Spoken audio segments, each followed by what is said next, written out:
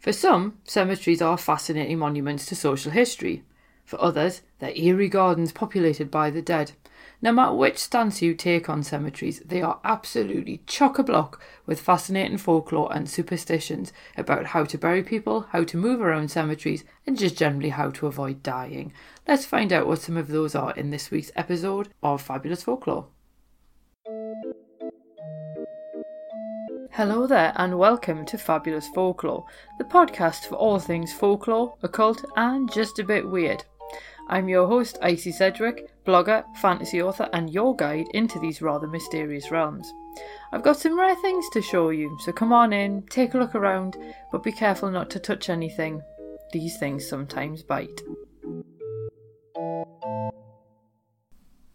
Why hello there and welcome back to Fabulous Folklore with me, your host, Icy Sedgwick. I hope you're enjoying Freaky February if you're following along with the podcast, or just enjoying February if this is your first time here in these parts. We are moving on from what is basically a little bit of a strange segue from Valentine's Day superstitions last week to cemetery superstitions this week, but let's be honest, that's clearly how we roll over here in the Fabulous Folklore family, which you can join on Patreon, and any money that I make through Patreon basically goes straight back into the podcast. So for $1 a month you can just simply enjoy the warm and fuzzies of helping a podcast that you enjoy.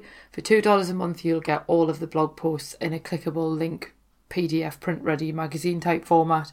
For $4 a month you'll get that plus an extra exclusive episode that's only on Patreon. And then for $8 a month, you get all of that, plus any books that I release in future absolutely free.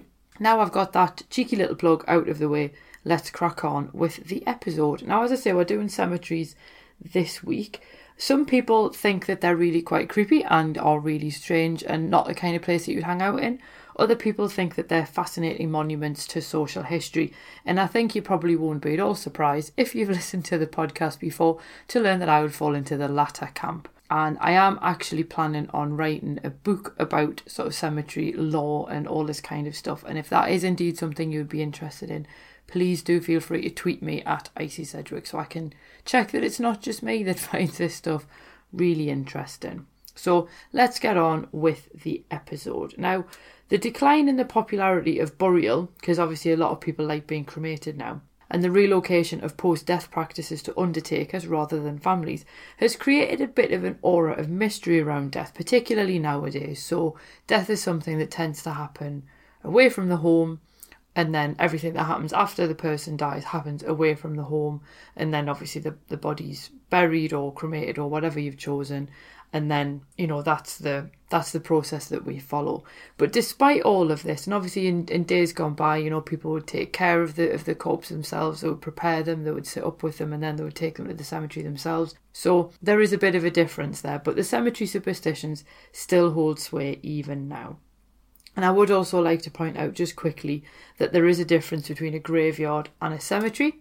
A graveyard is always attached to a church, so it's sometimes called a churchyard for obvious reasons, whereas a cemetery is just literally a burial place that is not attached to a church. There's often a chapel there because obviously that's where they might have services, but it's essentially just a cemetery.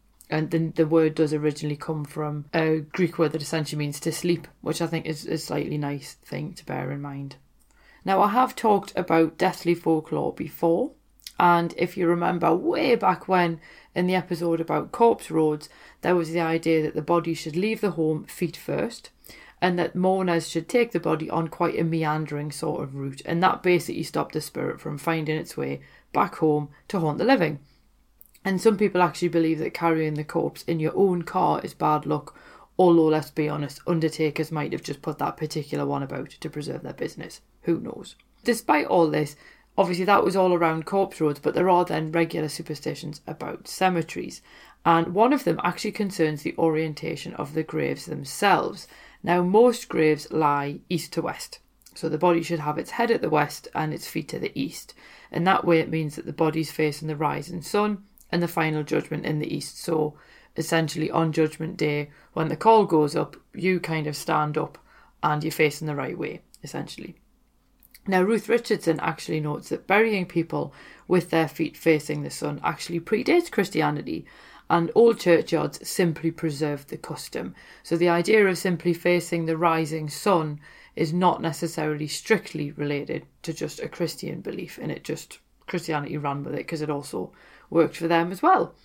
But Richardson does point out that this tradition does seem to disappear with the massive 19th century urban cemeteries, and they were, and she quotes, planned on picturesque, utilitarian and socially stratified lines, and basically tradition ended up counting for little. Now, I remember doing a tour of Highgate Cemetery back in the day, and if you've never done the tour of the West Cemetery, you should, it's fantastic.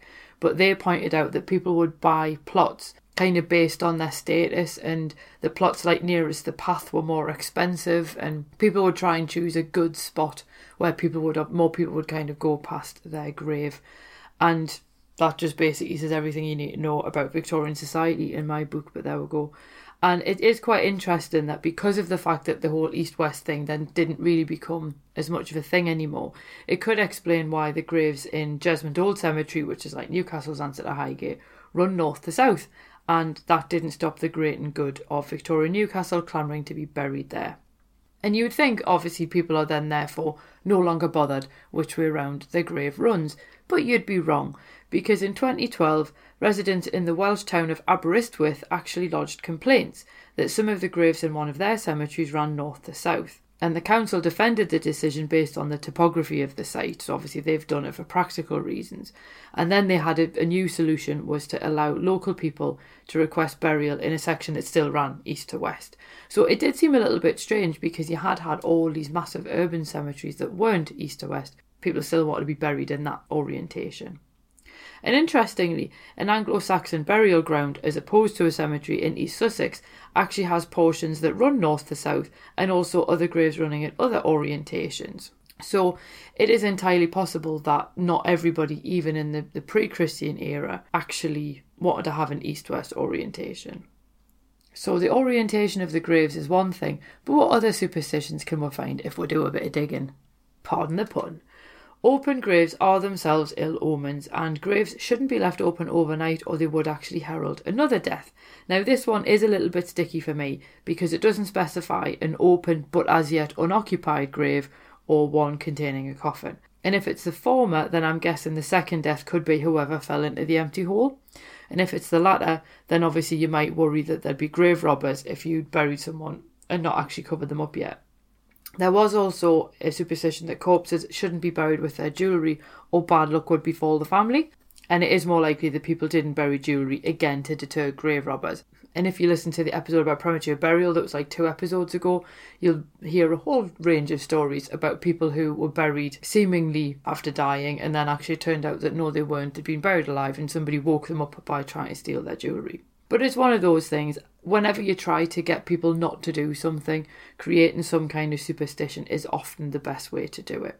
And it's also not only superstitions around the graves themselves, there's also one that gravediggers should leave their gravedigging tools at the site for a day or more, and moving them too soon is a bad luck omen.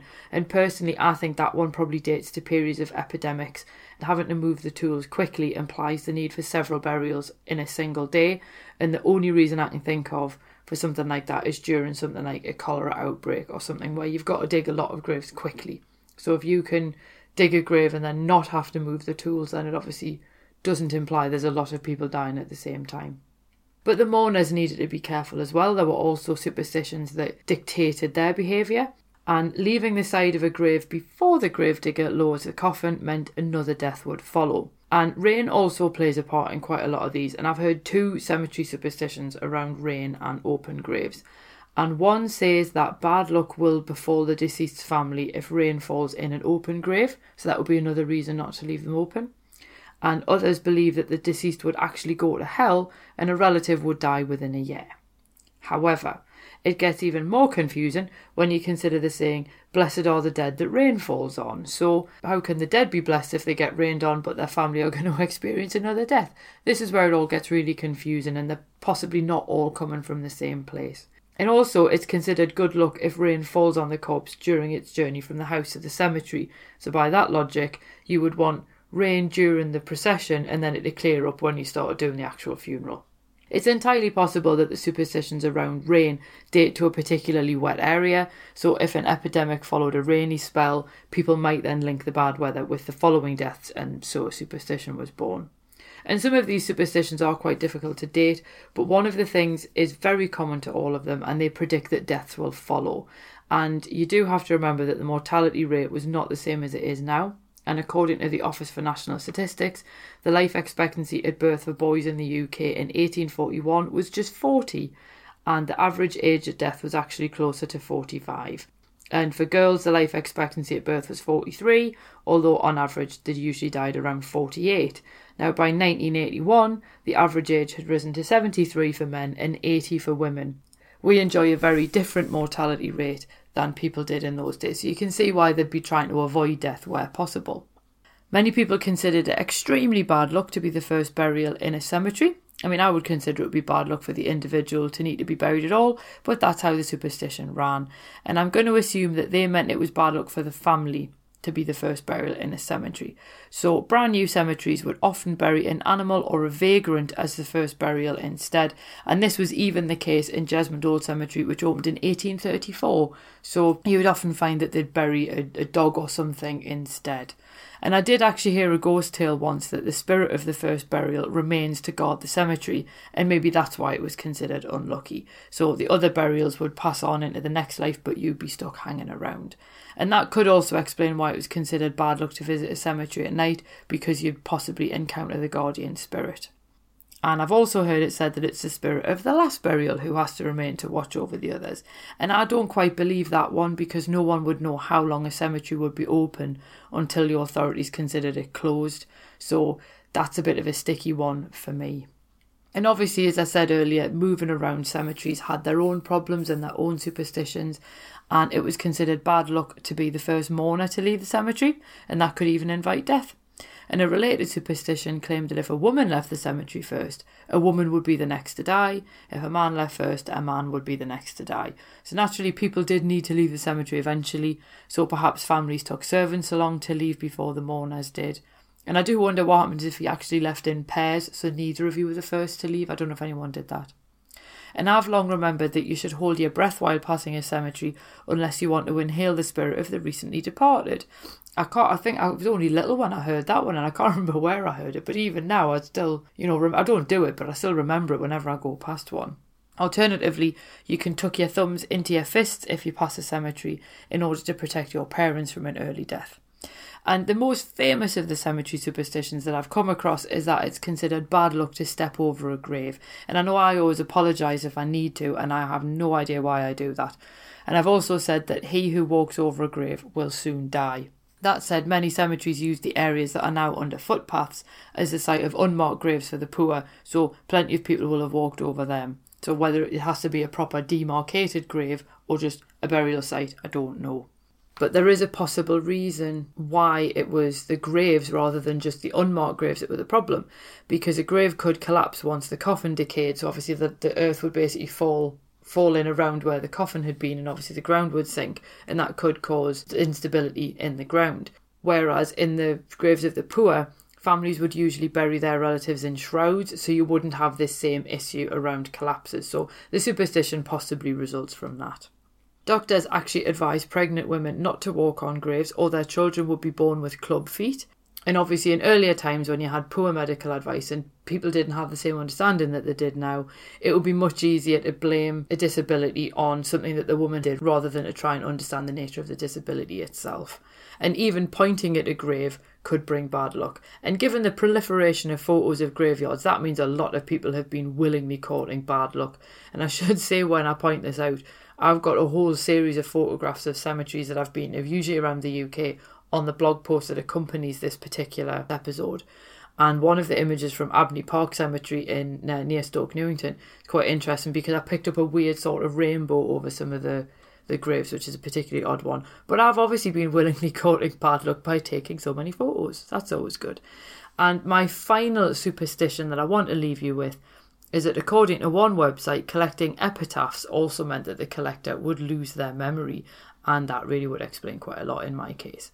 Now, personally, I think it's quite fascinating to see how many of these relate to don't do this or this will happen. And it nearly always comes around the fact that a death would follow. And like I said earlier, I think part of the reason for that is if you're living in an earlier time where you've got less medical advice, you've got less medical help available, you wouldn't necessarily understand the nature of disease and so on. You would obviously be trying to avoid death wherever possible. And one way to kind of give you a sense of control over your environment is to follow superstitions. That's essentially what they're for. So we generally don't have a lot of them now, or if we do, we don't really know why we follow them, and we possibly don't really believe them, but we do them anyway just in case.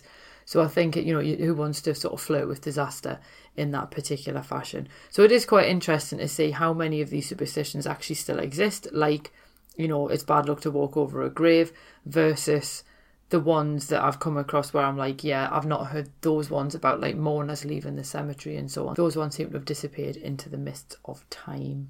So I hope you enjoyed that little collection of cemetery superstitions. If you are a fellow Taphophile, which means lover of graveyards, please do let me know, because obviously it's always nice to meet another one. It's one of those things where I genuinely like going to see them, to look at the architecture, how the architecture reflects the art styles of the time. And then obviously you've got the actual monuments themselves. I mean, one of the monuments in Highgate actually details how a woman died, and it was all very tragic, and things like that aren't usually preserved on a headstone. So it's basically a way of collecting all these human lives into one place. And that's what I find quite interesting about them. They're as much a celebration of life as they are death. But that's just me. As I say, I do really want to write a book about this, so let me know if you're interested in that at all. Next week, we're actually going to have a look at Sin Eaters, because I thought that would pair quite nicely with this episode, because of the fact that obviously it's all about death and burial, and let's have a look at more cheerful stuff in February. And then we're going to round out the month with Spring Heeled Jack. So it's basically from one extreme to the other, and Spring Heeled Jack is fascinating, so I hope you enjoy that one. So as I say, I hope you enjoy all that. I hope you have a marvellous week ahead. If protecting yourself from things is something that is an actual concern for you, I did put together a little guide for 5 ways to protect your home using folklore. Obviously, please take this with a pinch of salt, because it is folklore. I would still recommend investing in a burglar alarm, but you can get that by signing up to my list at www.icsedgwick.com/fab-folklore. And all you'll basically get as well, I'm not going to be bombarding you with requests to buy things. It's just every week you'll get a link to the blog post to let you know that it's gone live. And that's what you get for signing up to my list. But you will get the guide as well if you're interested in the strange ways that people have protected their home using folklore over the years. So that is enough waffle from me for this week. I hope you have an absolutely fabulous week ahead, and I will see you soon. Cheerio.